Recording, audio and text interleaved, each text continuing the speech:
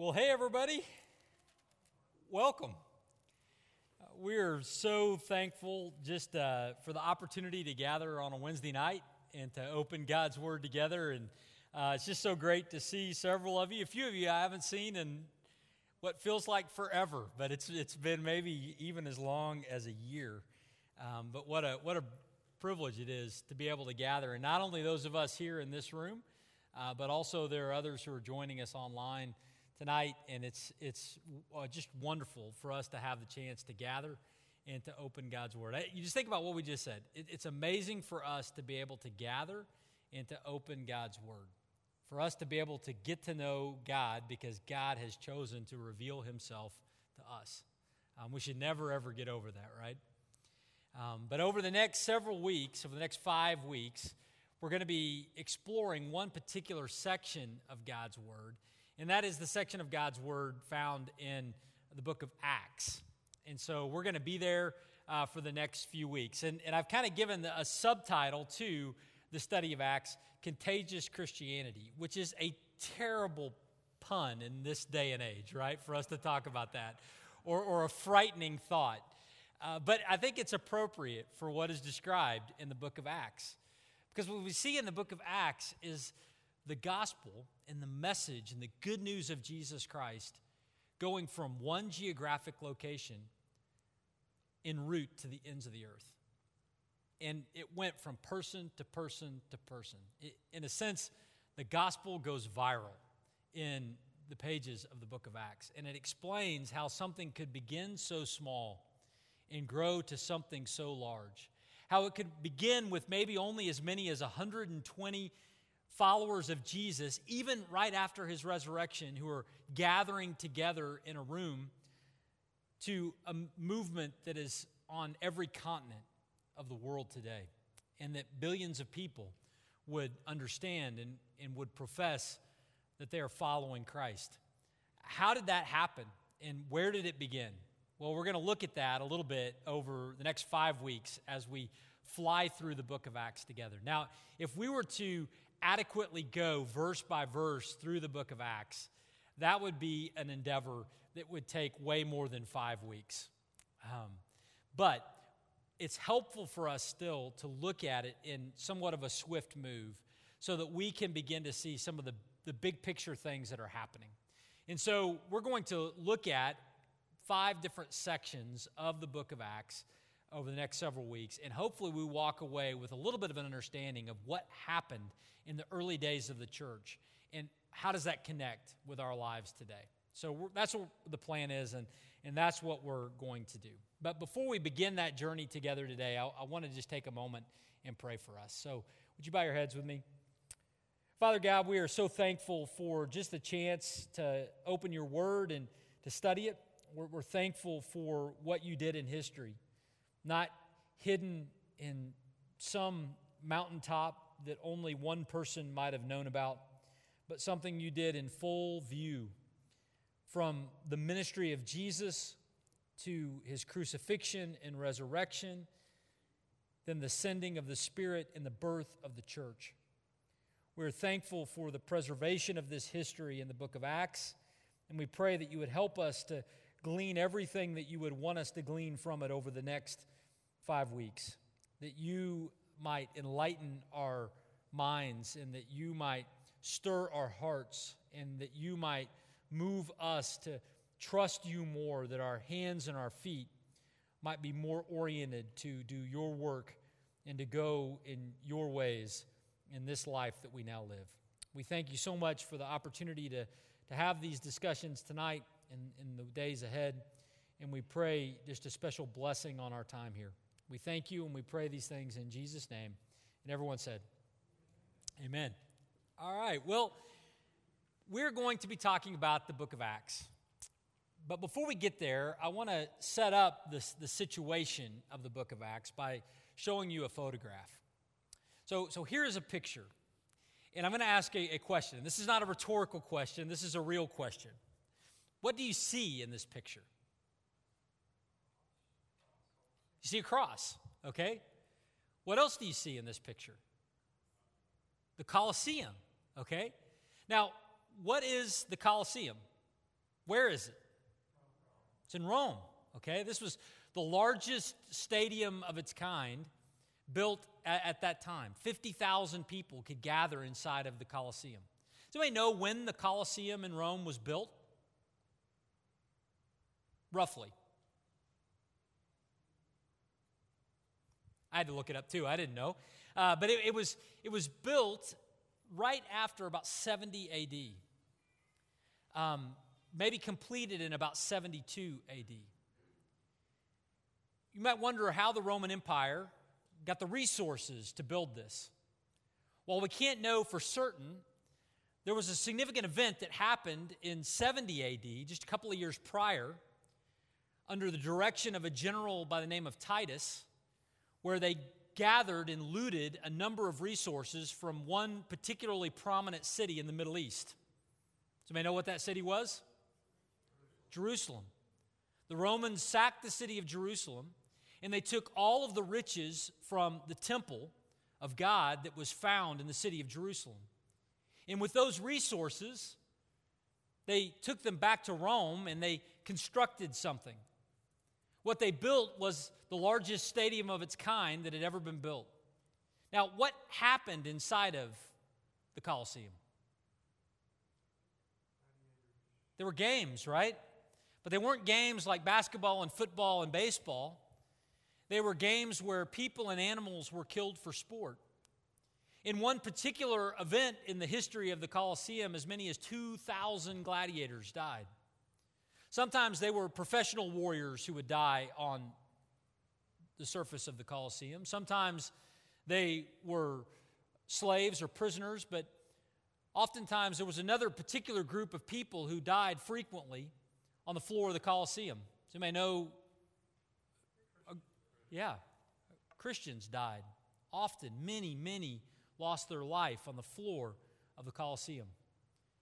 Now you can imagine what the Colosseum in Rome, constructed with the loot taken from the destruction of the temple in Jerusalem, and a place that was a symbol of death for entertainment, where Christians' lives were thrown to the wind, what a Christian living in the first century might have thought of such a place. They would have thought that this place is a symbol of death. It's a symbol of everything that is wrong. It's a symbol of the world that seems to be winning and triumphing over the growth of the church. And yet today, 2,000 years later, there stands a cross in a very particular spot of the ruins of the Colosseum. Does anybody know where this spot is? This is the Emperor's Gate, in the place where the Emperor Nero and those that followed after him would sit. They would sit there and watch the killing of Christians. And yet today, we don't even know the names of those emperors, but there's a cross that hangs in that spot. Now, this picture and this image is a reminder to us of the massive change that happened in the world, where the church that began with just a few in a room could grow into a movement that would define the world and would ultimately be the anchor for humanity's salvation. But if you were to go back to the first century and you were to talk to a Christian and you were to say, hey, what is going on over there, and what is the future of that place? They would say, it looks like that place is winning. It looks like the forces of darkness, it looks like the Romans are going to stamp out the church, and yet today what stands there is the ruins of Rome, but the triumph of Christ. And people go to Rome not to learn about Nero, but they go to Rome to see where Paul was imprisoned. And they go to Rome to visit buildings that are named after St. Peter. And they go there to talk and to explore the history of Christianity, not the history of Rome. How did that happen? How is it that something that began so small could become so mighty? Well, the history of that, friends, begins and is detailed in the book of Acts. And over the next few weeks, we're going to look at that. Now, How are we going to do that? How are we going to look at the book of Acts? Well, we're going to do so in these 5 movements. Tonight, we're going to look at chapters 1 through 9. We have a very modest ambition this evening, right? We're going to only look at the first 9 chapters of the book of Acts. But we're going to begin there today, and we're going to see that the theme of those first 9 chapters is that Jesus is alive and well. Then, next week, we're going to look and see that in chapters 9 through 15, that the mission that Jesus is on and the church that he is building is growing, and it's beginning to go into all the world.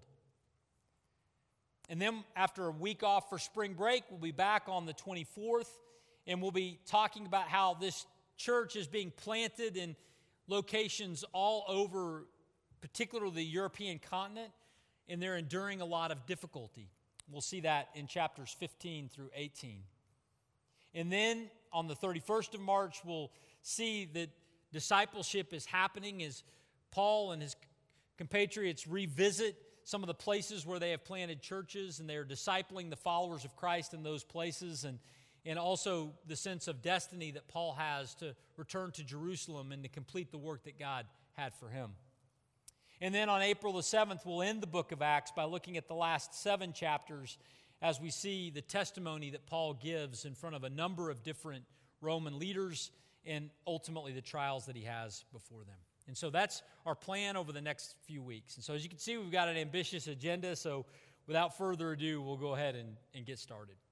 So I want to begin by talking a little bit about an introduction to the book of Acts. So the first thing that we want to know about Acts is who wrote it. And the author of the book of Acts is this guy by the name of Luke. Now, when you think of the first century world, we realize that from a Jewish perspective, there were only 2 kinds of people. There were Jewish people, and then there were Gentile people. Who were the Gentiles? Everyone who wasn't a Jew, right? Luke was one of those non-Jewish people. And yet he was used by God to write both the book of Luke, the Gospel of Luke, and the book of Acts. I think that's something important for us to think about.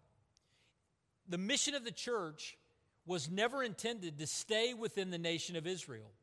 And part of the way that God took the gospel to the ends of the earth was he began to involve people in his mission who were not from the nation of Israel.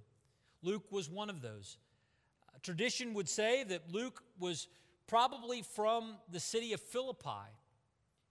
And he joined Paul in his second missionary journey when Paul and his friends were headed to the city of Philippi. And he stuck with Paul for the rest of his life. And so Luke would have firsthand experience with Paul traveling, and because of that, he would be able to know everything that was going on with Paul and his ministry, something that would detail at least 2/3 of the book of Acts. And so a number of the sources that Luke had were his own eyewitness, but also what Paul would tell him about things that occurred before Luke and Paul joined up. But also by traveling with Paul, Luke would have had access to all of a number of different members of the early church. And as he talked to them, he learned what happened in the places where he wasn't. And so he was able to share the stories in the pages of the book of Acts of what he saw and heard and understand were happening. And so what we see in the book of Acts is we see a historical account written by Luke and delivered for humanity to be able to read about the things that happened in the first century. Now, when did this happen? Well, we think that the book of Acts was written in about 63 AD. Now, how do we know that it was written in 63 AD? Well, we know that because that is the postmark on the original. No, we don't have an original. We don't know. So you might wonder, you ever hear people say things with some kind of definitiveness, that this book was written at this time. How do we know? Well, there's actually some kind of a science that helps us understand when books were written. The reason why we think that the book of Acts was written in about 63 AD is because when you reconstruct the events of Paul's life, and the book ends with Paul imprisoned in Rome awaiting trial, that happened in 63 AD. So we understand that he wrote it about then. The reason why we think he wrote it then and not later, reflecting back on that time, is because there's nothing mentioned that happened after 63 AD. The book kind of ends in a cliffhanger. It doesn't end with resolution. It doesn't end by telling us of some significant things that happened after 63 AD that he probably would have included if the book had been written after 63 AD. Things like Nero's persecution of Christians in Rome and or throughout the Roman Empire. Things like the destruction of Jerusalem in 70 AD. Those things are not referenced or mentioned or talked about in the book of Acts, which lets us have a clue that the book of Acts was most likely written before those events happened. And so we think it happened in 63 AD. But it's important for us to understand that the events that take place in the book of Acts actually occurred in a 30-year period beginning in about 33 AD at the ascension of Jesus after his resurrection. So Acts covers a historical period of about 30 years, and it was written in 63 AD. Now, why was it written? Why was it written? Well, it was written as part 2. We know that because in Acts chapter 1, Luke begins his letter and he says, I'm going to keep going with the story that I began earlier. And he says he was collecting these stories to share with someone by the name of Theophilus. And so apparently there was a man named Theophilus who had contracted with Luke to record the history, both of Jesus and of the early church. And that two-part work is what we see in the book of Luke and then in the book of Acts. And so this is the continuation. Now, you might wonder, why would the story continue? If it's ultimately all about Jesus, why would the story not just end with where the Gospel of Luke ends? Why keep going with the history of the early church? And the reason for that, we'll see in a moment, but the reason for that, I think, is because Jesus kept going, right? He didn't quit. He didn't die and stay dead. He rose from the dead and he continued his mission. He continued his ministry. And he continued it through the early church. And so from Luke's perspective, as he writes this story, as he records this history, he wants to make sure that everybody knows that Jesus is still going. You might have heard of an organization today. It's a church planting coaching organization called the Acts 29 Network. And Acts 29 gets its name because the book of Acts ends in chapter 28. But it's Acts 29 because it's the continuing story of what Jesus is doing. And I think if we were to think about that in terms of today, Luke continues up to the current point that he wrote it because Jesus was still at work. And what that lets us know, you and I, as we sit here today, is that Jesus is still at work. Amen? Right? The church is not a dead organization. It's not a museum that collects things from the past. It's a current, contemporary work of God in the world, bringing reconciliation between humanity and God. And we see that play out. So Luke is sharing the part 2 of what Jesus was up to by talking about his work in the early church. And in a sense, we would say, ultimately, this is his story. It's Jesus' story. You know, when we look at the book of Acts in our Bible, we'll see it says, in my Bible and your Bible probably says the same thing, the Acts of the Apostles. That title was a historical title that was attached to this letter, and we see it put in lists about this book as early as 150, but you'll notice the word Acts of the Apostles is not something that appears actually in the biblical text. It was added to it to describe what happens here. And I would go so far as to say it's not that it's a wrong title. I think it's a right title in one sense. But I think you also could say it's the Acts of Jesus through the apostles. It's not like the apostles became independent of Jesus and started doing some awesome stuff.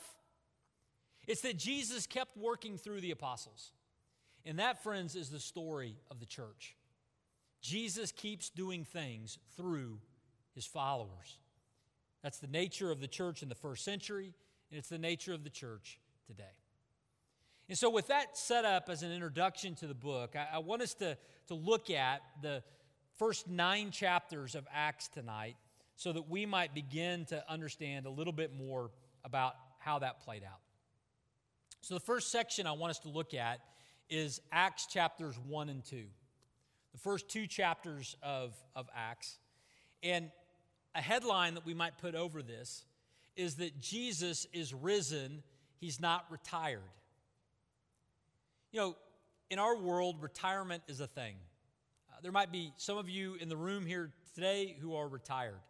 And what that means is you have stepped back from your vocation, right? You've taken a step back from your work. In popular culture, we might think of retirement as, you know, leaving this place and moving to Del Boca Vista, a gated community where, you know, you drive around in a golf cart and you enjoy the fruit of the earlier days of your life. You know, there is a thought about Jesus that at his resurrection and his ascension that he retired. He had put in his time and he went to heaven, and now he's left it for the grandkids to do with what they would do with it. You know, he set them up well. He hoped that they would maintain the nest egg. There's a thought about Jesus that he retired and he left it to others. But that thought is not what the Bible says. And that thought is not reality. Jesus has not retired to heaven. He's risen. He's just transitioned the way that he is at work. When he was on the earth, he was at work through his physical body as he moved from place to place in Palestine. But when he ascended to heaven, he has continued his work through the body, through the church, and through the work of the Spirit among us.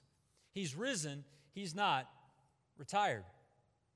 Now, where do we see that inside of these verses? Well, the first thing that we see that stands out to us is Acts chapter 1 and verse 8. This is a version of the Great Commission. You know, oftentimes when we think of this topic of the Great Commission, this great command that Jesus gave to his followers to go into all the world and take the gospel and make disciples of all nations, that idea that we know from Matthew chapter 28, verses 19 and 20, we see another version of that Great Commission in Acts 1:8. I think it's important for us to recognize that the Great Commission is given in different forms in Acts 1:8 and Matthew 28, not because Luke and Matthew heard something different. I mean, Luke wasn't there. He would have reported what was told to him. But here's the thing. It's not that they heard it wrong. It's that Jesus talked about it a lot.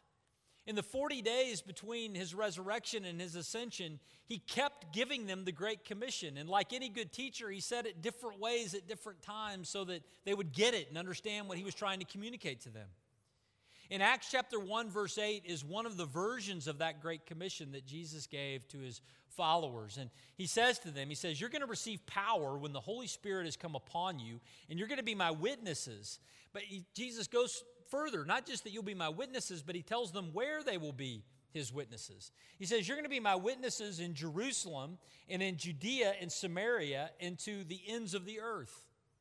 He says, you're going to be my witnesses in concentric circles of geographic impact that will begin right here where we are in Jerusalem. And then they will impact the whole area around Jerusalem, the area of Judea. And then they're going to impact the next state over in Samaria. And ultimately, they're going to go to the ends of the earth. And in their minds, the ends of the earth would be all the way to places like Rome. And so what we see in Acts 1:8 was not just an idea or a lofty goal that Jesus gives, but it's a promise. It's a promise that says, guess what? You are going to be my witness. And you're going to be my witness in all of these different places. And when we walk through the book of Acts, we're going to see that that witness began in Jerusalem in Acts chapter 2. That witness extends into the surrounding area of Judea in chapters 2 through 7. It moves into the area of Samaria in Acts chapter 8. And then it ultimately makes its all the way to the city of Rome in the uttermost parts of the earth by Acts chapter 28. And so this verse is not just an idea, it's not just a goal, it's a promise. And the same thing is still operative for us today. We are still in these outer parts of the earth, the ends of the earth, in Oklahoma and everywhere we go and we take the gospel and the good news with us. We are called to be the witnesses of what Jesus has done. It's a promise that he gave to them, and it's a promise that is still operative for us today. Now, beyond that, what else do we see inside of the first couple of chapters of Acts? Well, one of the things that we see in Acts chapter 1, verses 12 to 26, is we see Judas being replaced. So Jesus says, you're going to be my witnesses in Jerusalem, Judea, Samaria, and to the ends of the earth. And then they said, okay, well, he said that we're to wait here until the Spirit comes, so they decide to wait. They do exactly what Jesus said. So they go back to a room, and when they get back to this room, they gather. There's about 120 of them, and Peter leads the staff meeting, and he says, okay, guys, we need to replace Judas. Now, why do you think Judas needed to be replaced? Any thoughts on that? It's a real question. What's that? Okay, yeah, because he needed to be replaced. He was no longer alive. But why not just roll with 11? What's that? Okay, yeah, 12 is a significant number. Maybe there's a connection with the number of the tribes of Israel there. Yeah, good idea. Ultimately, I don't know exactly. But here is an idea. I think part of the reason why it was important to fill that spot was to remind everyone that Jesus' mission was going to go on even if people missed out. Jesus made a promise. In Matthew 16, he said, I'm going to build my church, and the gates of hell will not prevail against it. And that's what he's done. In a number of different environments, in a number of different places, all over the world, Jesus has continued to build his church. And in all of these different locations, there are people who have embraced it and who have gotten on board with that mission and have been able to experience the joy of working with Christ for the building of his church. And there are others who have opted out and who have rejected it. But when people reject what Christ is doing, ultimately they are the ones who miss out. You know, back when I was growing up, I had this experience where I played Little League Baseball, and at the end of the season, they pick an all-star team. And the all-star team gets to represent our city around the state in postseason tournaments. Well, they named the people on the team, and I didn't make the team. I made an alternate to the team. And a few of my friends were also alternates to this team. And that afternoon, there was supposed to be a tryout later that day, a practice, and the alternates were invited to come. And, my friends and I got together who were also alternates, and we started talking, and we started complaining about the politics of Little League Baseball and how we were better than so-and-so, and we should be there. And after all of our talk, we decided that our little group was not going to go to the practice that night. We were going to show them. We were just going to stay at home and show them that they missed out on the true talent in the city of Bartlesville. Well, I came home and I rehearsed that story and told that situation to my parents. And I still remember this. They looked at me and they said, that's really nice. You're going to get your glove and you're going to go tonight. And I was like, what? I'm standing up for myself. We've got a voice. They're like, no. You're going to show up. There are a lot of people that didn't get it selected even as an alternate. You're going to go. And so I went that night. None of my friends went, but I went. And guess what? Several of the all-stars were going on family vacations. And so guess who got to travel with the team? Now, here's the thing. Had I stayed home, Bartlesville still would have had a baseball team that would have traveled all over the state and got to go play in tournaments in Claremore and Altus and come within a win away from going to the regional tournament to get to play in the Little League World Series. All of that stuff, I could have missed out on all of that. And the only person who would have missed out is me. But by going, I got to participate. And I say that because what we see in the situation with Judas is that Jesus is still doing his thing. Judas' disobedience just caused Judas to miss out on that. And I think it's a reminder for all of us that Jesus is going to build his church, and by his grace, he has invited us to participate. If we choose to opt out, guess who misses out? We do. We get to miss out on the joy of being with our Savior in the construction of something so glorious and great. And so we see in the first chapter of Acts, we see both the promise of what is to come, and then we see the replacement of Judas with Matthias. Now, here's the thing. Where do we go next? We go to Acts chapter 2. And in Acts chapter 2, we see what Jesus promised begins to unfold. So at the beginning of Acts chapter 2, the Holy Spirit comes. Now, the Holy Spirit had been involved in ministry on the earth from the very beginning. There are instances throughout the Old Testament where the Holy Spirit would come upon in an occasional way a follower of God and would work in some way, like with Samson or with others. But what we see happen in Acts chapter 2 is something altogether different.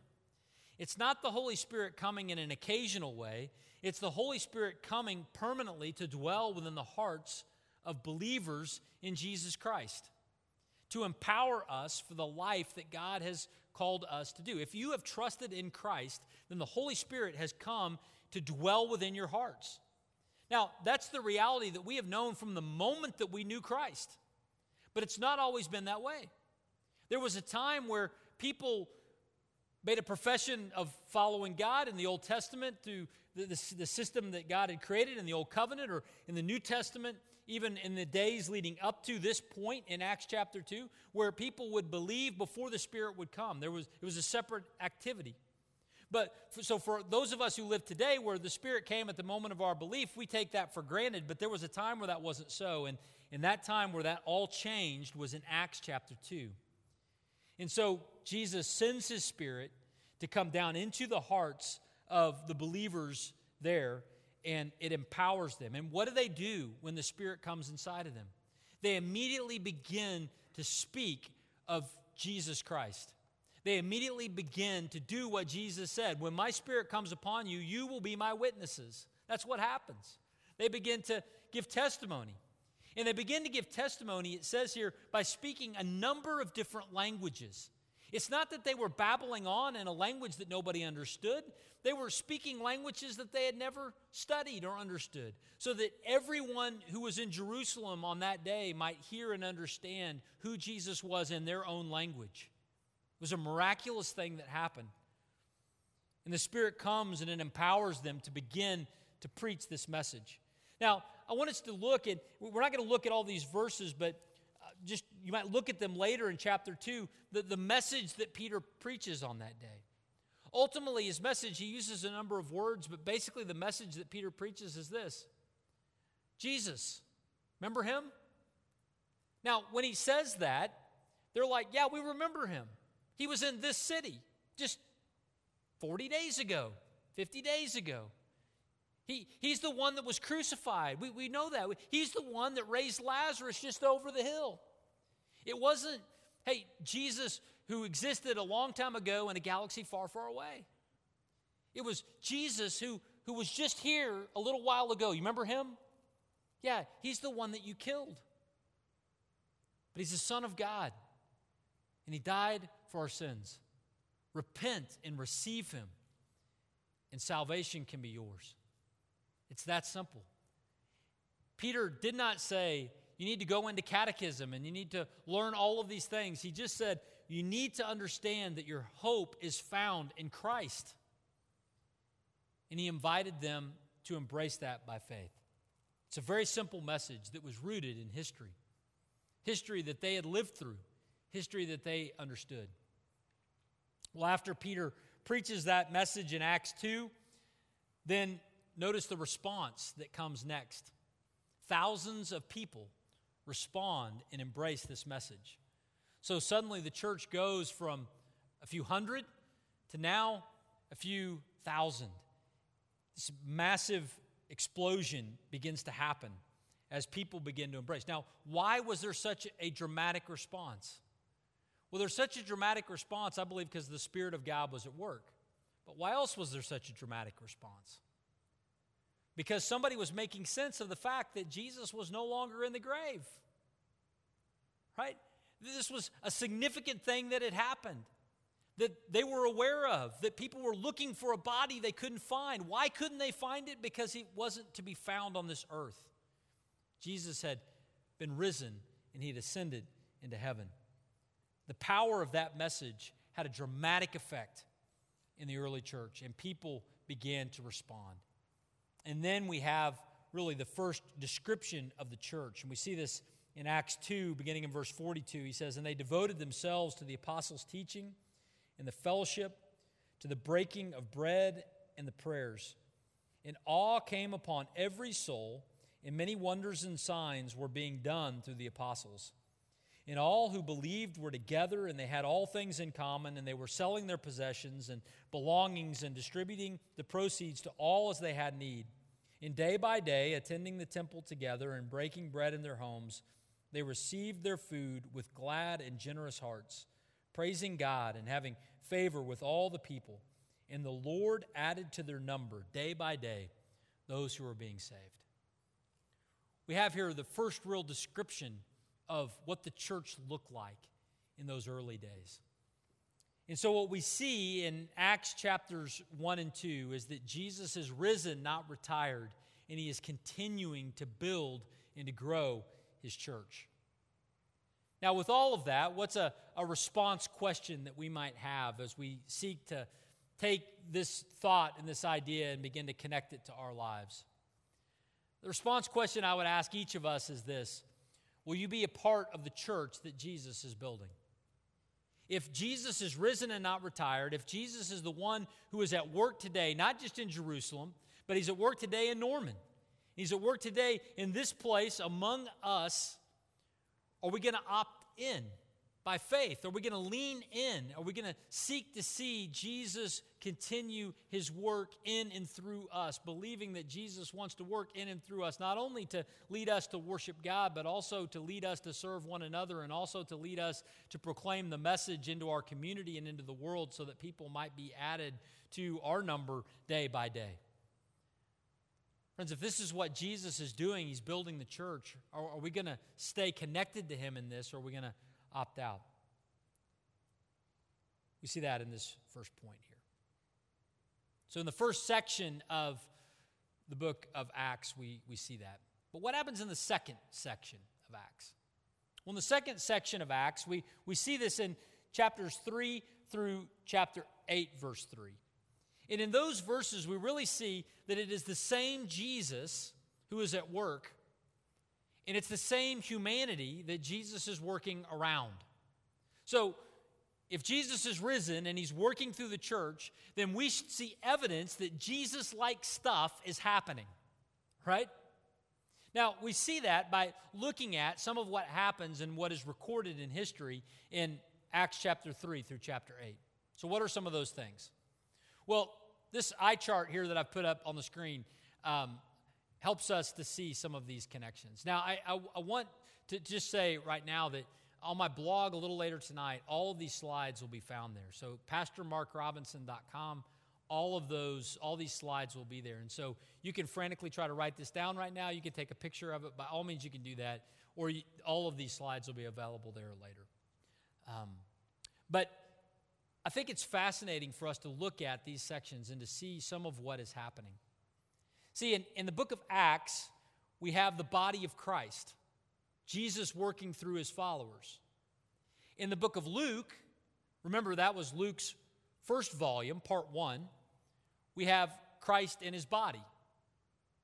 So if Jesus is risen and not retired, and we were to identify that it was Jesus himself that was still at work through the church, we would see some of the things that Jesus was doing in his earthly ministry happening in the early church.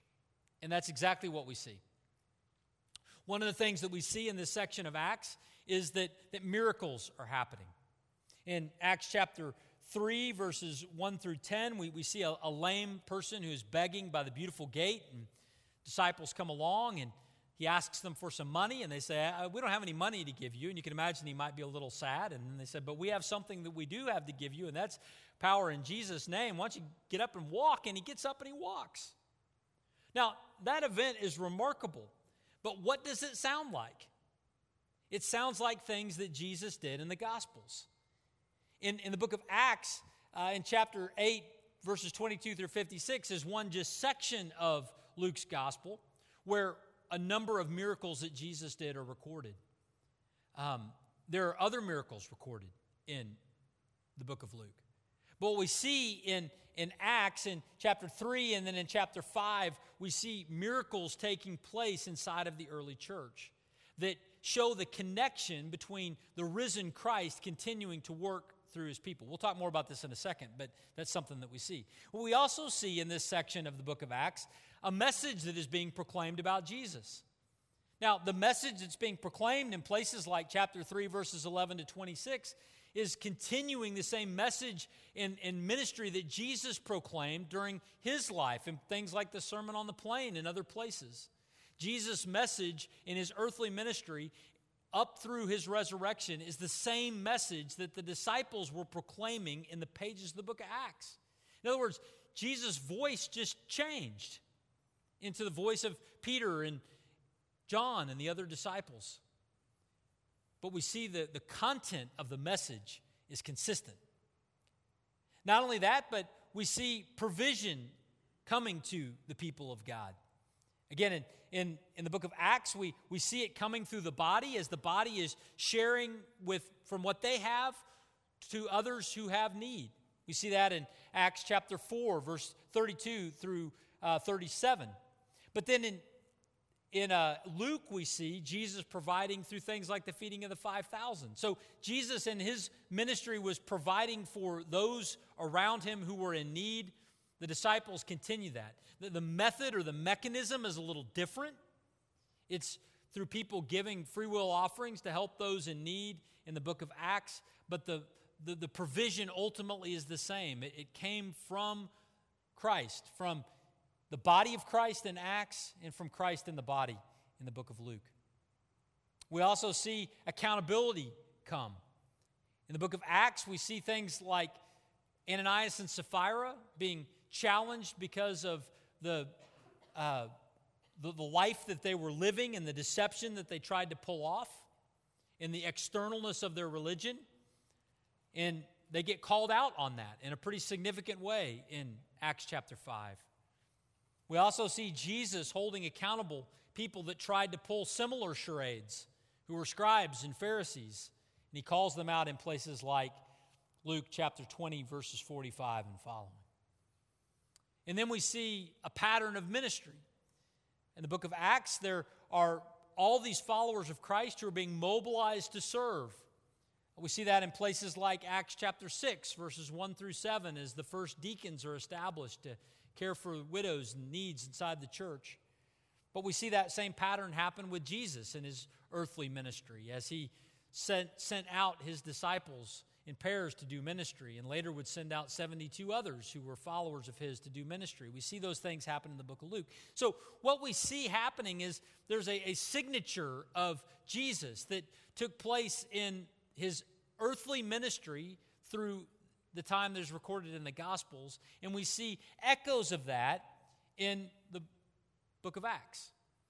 Similar, when we think about a signature pad on the back of a credit card, why do you sign the back of your credit card? Because your signature is a verification of whose card that really is. The appropriate use of that card is tied to that signature. In the same way, we see the signature of Jesus on the disciples in the early church, and it matches the signature from his earthly ministry so that they would be authenticated that Jesus is continuing his ministry through them. Now, the question we might want to ask is, okay, well, if that's the case, should we expect all that to continue to happen today, right? If the same Jesus is risen now and is continuing his work, how come we don't see the same kinds of miracles on a regular basis that happened in the first century happening today? And friends, the answer to that is because the era has shifted. And we know this to be true when we look even at the course of the biblical history. We cherry pick our way through history when we look at Scripture in the sense that we think that God was always doing these miraculous things.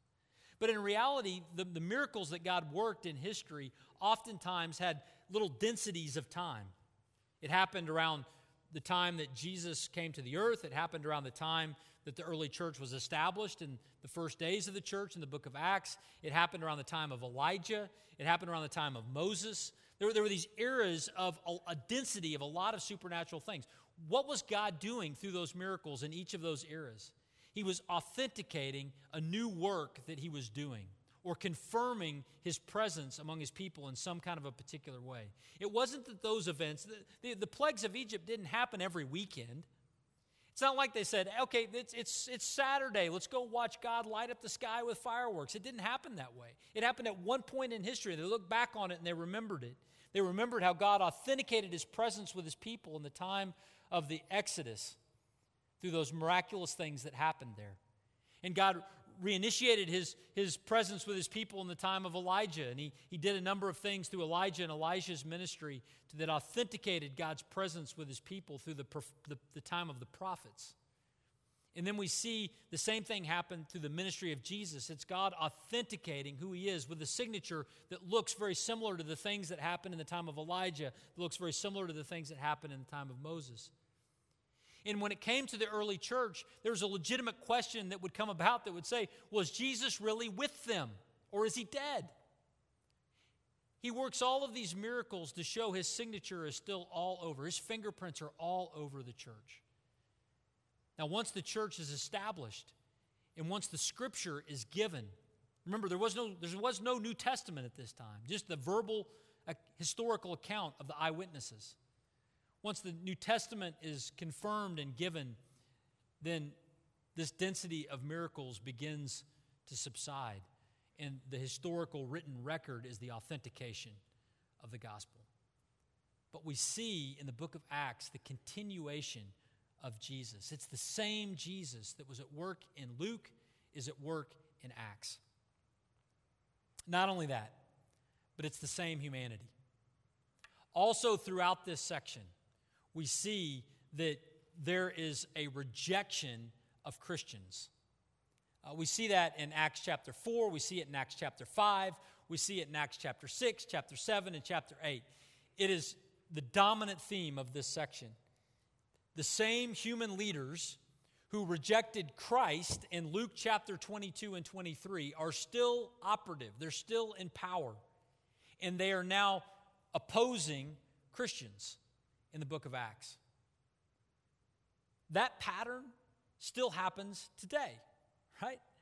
As followers of Jesus Christ, the same spirit that is in this world that rejected Christ in the first century and rejected the first expression of the church in the book of Acts still rejects and rebels against the followers of Christ today, because we are the visible representation of Jesus inside this world. When we take a stand on godly principles, the world that rejected Jesus will reject us as well. It's not a side theme of the book of Acts. It's front and center, so that followers of Jesus might understand, even all the way to today, that though Jesus, the same Jesus that was at work in the time of his earthly ministry, is still operative in the church today, the same spirit of humanity that rejected and killed Christ is also still at work in the world today. And we need to know that, and we need to be aware of that. So it's the same Jesus, and it's the same humanity, and this is this big theme of this section. So what is a response that we might come in this second section of Acts? Well, the response that might come is something like this. Opposition is to be expected. So how will you respond? Opposition, if we stand with Christ, is to be expected in this world. If we have not experienced it yet, it's because we have been either really blessed or really quiet. Because the world in which we live is not normally accepting of Christ. There might be moments of pause and moments of agreement, but the general arc of this world is not to receive Jesus and celebrate him, it's ultimately to reject him. Even if it's not something that would pass a majority vote. There is a vocal minority group, and often in leadership in the world, that would reject Jesus and, by proxy, his followers. So we shouldn't be surprised if we find ourselves at odds from time to time, or even as a regular rhythm in our life where the convictions that we have that are based on God and Jesus and his word would find us at odds with a lot of the world around us. We shouldn't be surprised by that. It's been that way from the very beginning in the history of the church. But the question is, how do we respond when that happens? And inside of this section, there's a great example for us in how we might respond when we are rejected because of the name of Christ, and that is the example of the person of Stephen. Stephen is one of the first martyrs, the first martyr really we see inside of the book of Acts. After Jesus' crucifixion, Stephen is next up. Stephen is a young man. He was one of the first deacons. He is ministering and caring for people there, and he's seized, and he is arrested, and he's brought before the authorities. And in chapter 7, Stephen preaches this amazing message and gives testimony to Jesus and who he was and all that he had done. And he walks through all of Israel's history, and they're tracking with him, and they're listening until he gets to the part about Christ, and they're rejecting of him. And suddenly, the leaders just lose it. Why? Because Stephen was okay as long as he was talking about just God, but when he starts talking about Jesus, well, suddenly that's a problem. And so the same leaders that had killed Christ get animated, and they begin to come after Stephen, and they rile up the crowd, and the crowd decides to stone Stephen. And so they begin throwing rocks at him, and those rocks are landing in Stephen, in his head, and his back, and his side, and they're taking the life out of him. So how does Stephen respond? How would you respond in a situation like that? You know, a lot of the world and the life that we've lived would instruct us that if that were to happen to us, that we might be tempted to feel as though we were a victim, that we were victimized, and we might say, woe is me. Why is this happening to me? That hurts. It certainly hurt Stephen as well, but how did he respond? We need to see how he responded in verses 54 to 60. It says, now when they heard these things, they were enraged, and they ground their teeth at Stephen. And Stephen was full of the Holy Spirit, and he gazed into heaven, and he saw the glory of God, and Jesus standing at the right hand of God. And he said, behold, I see the heavens opened, and the Son of Man standing at the right hand of God. But they cried out with a loud voice, and they stopped their ears, and they rushed together at him. Then they cast him out of the city, and they stoned him. And the witnesses laid down their garments at the feet of a young man named Saul. But as they were stoning Stephen, he called out and said, Lord Jesus, receive my spirit. And falling to his knees, he cried out with a loud voice, not woe is me the victim, but this is what he says, Lord, do not hold this sin against them. And when he had said this, he fell asleep. Stephen was looking to heaven in the moment of his earthly struggle. Why? Because that's where his Lord was. Why? Because that's where he was headed. Why? Because that's where his inheritance would be forever.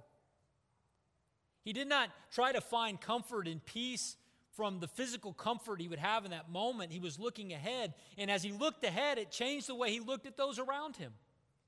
He didn't look at them and say, Lord, come, go get them. Take them out. He says, Lord, forgive them. They don't know what they're doing. Where did he learn such a comment? He learned it from Jesus himself, who said something similar from the cross. When we look up and we realize the nature of and the gravity of eternity, that we might take a similar tact when we experience opposition in our world, in our lives today. That we might learn from his example, and we might see our ultimate reward in heaven, not in preserving and protecting our rights and places here, but in celebrating what God will provide for us there, while we continue to faithfully try to reach the world around us now. So in the book of Acts, we've seen that Jesus has risen and not retired. We've seen that it's the same Jesus and the same humanity that the world is experiencing even today. But the third section that I want us to see here is this. It's really from chapter 8 of Acts, verses 4 through 40.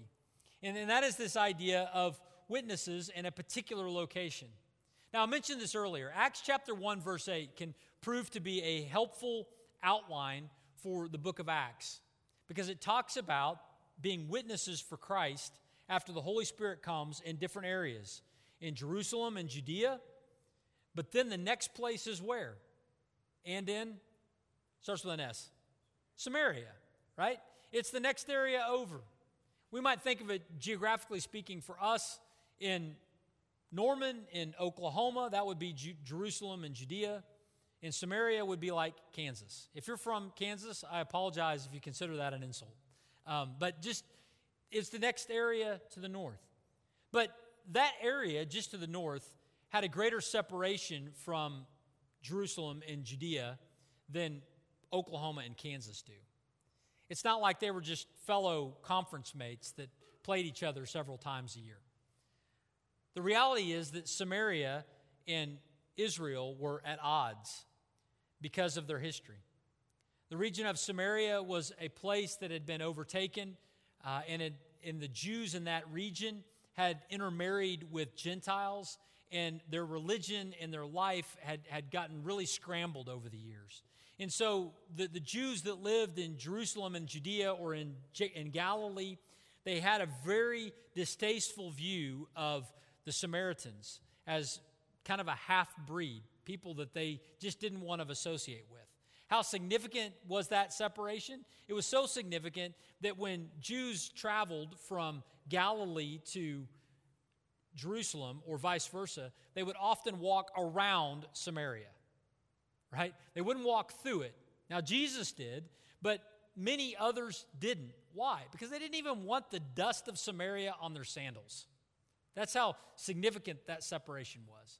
And so Jesus comes to a group of people that had spent a lifetime walking around that area, and he says, guess what? You're going to be my witnesses, not just in this backyard, and not just up in the favorite lake area of Galilee where we've spent a lot of cool weekends, but I want you to be my witnesses in that little area in the middle, that area of Samaria. I want you to love those that you have avoided for all of your life. Now, again, that is not just an idea, but that was a promise that plays out in Acts chapter 8. So in Acts chapter 8, we see the gospel come to Samaria, and Philip is the one who takes it there. And throughout Acts 8, we see the gospel showing up in Samaria, and we see a number of things happening and unfolding in that region. But I want to zoom in a little bit about what happens in Acts chapter 8, verse 14 through 17. So people in this region are beginning to become Christ followers. And we get this statement that comes.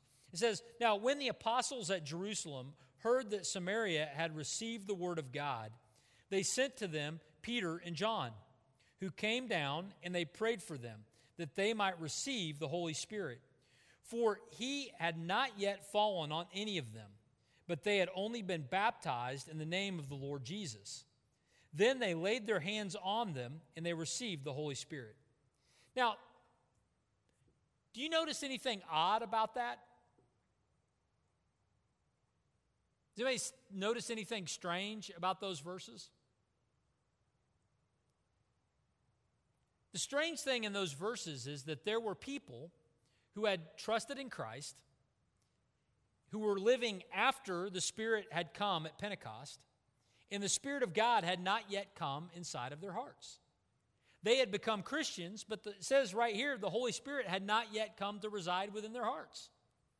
And so these verses are used by some today, even today, to say that this shows that the coming of the Spirit is a second work or a second act, something that happens at a time later after you become a Christian. In other words, you become a Christian on day 1, whatever that is, and then at some point in the future, you need to also pray and receive the Holy Spirit, and then the Holy Spirit comes. And the anchor verse for that concept among a number of different Christian traditions are passages like this one. So the question is that really what is being described in Acts chapter 8. It's an important theological point for us to consider. And I think the answer is that that's not what is being described here, though it sounds like it. But it was something that happened for a particular reason. I think that what is happening in Acts chapter 8 is that the people of Samaria get their own Pentecost. Remember that moment when the disciples who already believed in Jesus are sitting in the city of Jerusalem and the Holy Spirit comes down on them in Acts chapter 2, and suddenly in a dramatic way, nobody can deny that the Spirit of God hadn't shown up, and that for the rest of their lives they can say, the Spirit of God has been with me since this significant moment that happened in Acts chapter 2 on the day of Pentecost. What we see in Acts chapter 8 is a similar significant event happening in the lives of the Samaritans, a day that the Samaritans would never forget. But guess who else was there to see it?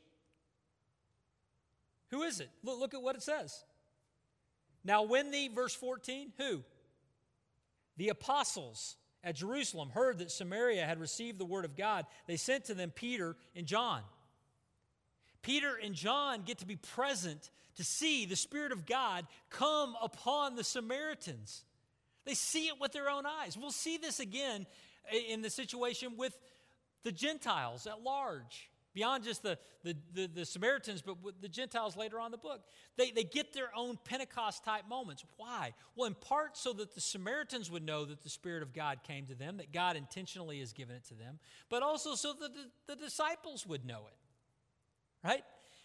Jesus is teaching the disciples the promise that he gave in a very dramatic way because they were stubborn. It's possible that they might not have ever grasped it otherwise, but it happened in such a dramatic way, even among the Samaritans, that they could not deny it. And so this is not something that would happen in every culture all over the world, but it's something that would happen to this one group at this one time to let them know, and us know by extension, that the Spirit of God was coming not just to Jewish background believers, but would also come to those from mixed heritage. And later we'll see it will come to the Gentiles as well. But it's a significant moment for us to see inside of these things. But it's really the promise of God that is playing out. And we see that in Acts chapter 8.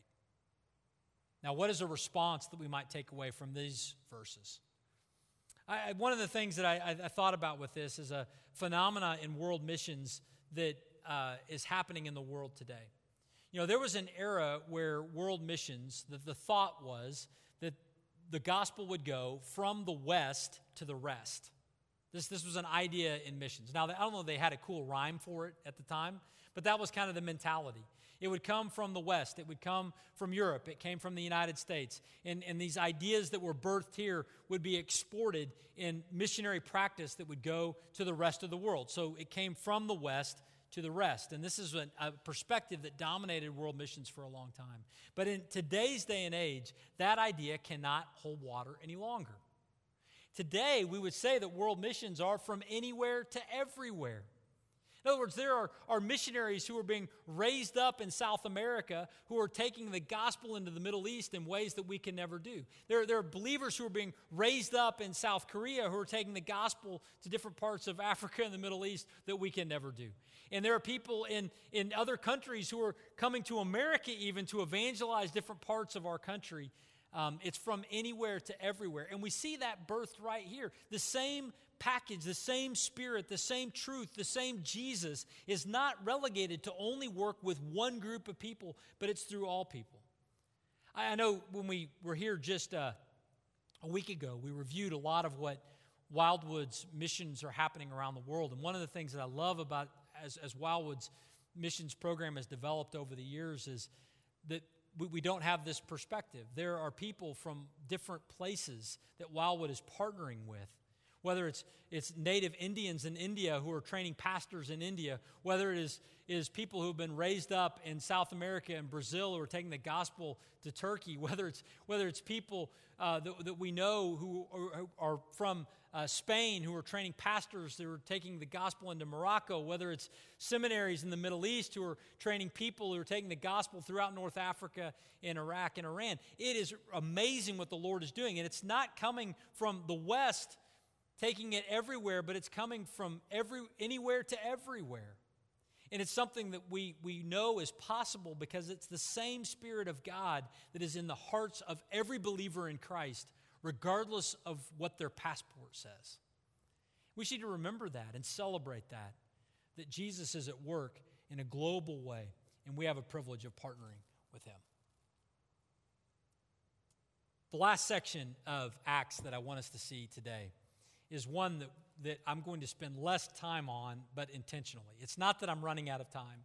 I'm going to spend less time on this section because this is an individual that we're going to spend a lot of time talking about as we progress through the book. But it really is the person of Saul who becomes the Apostle Paul. And in Acts chapter 9, we have the conversion of Saul. Now, who was Saul? Well, we know something about Saul from what we just read about the killing of Stephen. Saul was present at the killing of Stephen. He gathered the coats of those who were killing Stephen. And at the beginning of Acts chapter 8, Saul is traveling around the region, gathering up Christians for persecution, death, or imprisonment. Saul was not a good man, and he was not someone who was actively trying to follow Jesus. As a matter of fact, he was someone who had rejected Jesus in a dramatic way. But in Acts chapter 9, all of that changes. Jesus appears to Saul, and he says to him, "Saul, Saul, why do you persecute me?" Now again, what did Jesus say? Why do you persecute who? Why do you persecute me? Well, Saul wasn't persecuting Jesus, right? Saul was persecuting Christians. But remember, who are Christians? The body of Christ. Jesus is risen, not retired. He's at work through the church. And so when Jesus shows up to Paul, he says, "Saul, you are persecuting me. I've got a different plan for your life." And Saul falls down and goes blind and ultimately ends up trusting Christ in Acts chapter 9, and his life immediately is transformed. And it was such a massive turn when Paul became a Christian. Saul, Paul, same person, became a Christian. The original followers of Christ, including the apostles, wanted nothing to do with him initially. Why? Because he was the guy that was trying to kill him, right? They're like, I don't even trust that guy. I don't trust him as far as I could throw him. I don't want to invite him in for dinner. I don't want to sit down and share the gospel with him. Are you kidding me? This guy came here to arrest me. He came here to kill me. He might have mistreated some of their family members already. But we see in Acts chapter 9 this massive change that happens in the life of the Apostle Paul. And it's such a remarkable thing for us to see because it reminds us that the gospel has no limit to the people that it can reach. We often want to say that, well, Jesus might be able to save our offspring, or he might be able to save some good old boy, but he certainly can't save those who are persecuting the church. But that's not what we see in the book of Acts. What we see in the book of Acts is that Jesus is at work seeking and saving the lost, even those who are very, very far from God, even those like Saul who are adamantly set on the persecution of the church. After Saul is saved, we saw this a few weeks ago in our series of Galatians on Sunday morning. Saul ends up spending about 14 years' time in development by the Lord before he begins his public ministry about 14 years later. And so Saul's salvation is immediate, but then his extended preparation for the ministry that God has for him took place over an extended period of time. And we see all of that laid out for us there in chapter 9. Now, what is a response that we might see in this section? And we'll end with this. The response for this is, if Jesus is at work today, even seeking to reach and to save those who are far from him, those who we would identify as even persecuting him, if Jesus is the same today as he was then why would we limit who we pray for? Why would we limit who we think that Jesus can save? Why would we limit who we would even share the gospel with? But we can be bold in our prayers, and we can be bold in our evangelism by sharing this, knowing that If Saul can be saved, friends, anyone can be saved. And it's not on the basis of their resume, what they had done in the past, because Saul's resume stunk. It was on the basis of Jesus' grace that they might be saved, just as it was for you and me, so that we might be bold in our prayers and bold in our outreach to those who are very far from Him. And even as I say that, I'm guessing that some of you here are thinking of someone in your life who you would categorize as that person will never, because they are living a life, or they are promoting a cause, or they are even hostile to the things of God. But friends, let's not sell short what God can do. Let's not say, well, we can't share truth with them because we know what they will do with it. But we might pray that God would open their eyes, even as He did Paul. And we might be able to share the gospel with them, that He might transform their soul, even as He did Paul. That's a response that we could have from this. But then a second thought is just a reminder that our salvation is instantaneous, but our maturing takes time. Our salvation is instantaneous, but our maturing takes time. Saul was saved in a moment. Jesus didn't say to Saul, I want you to start a rehabilitation plan, and maybe 14 years from now, I will save you.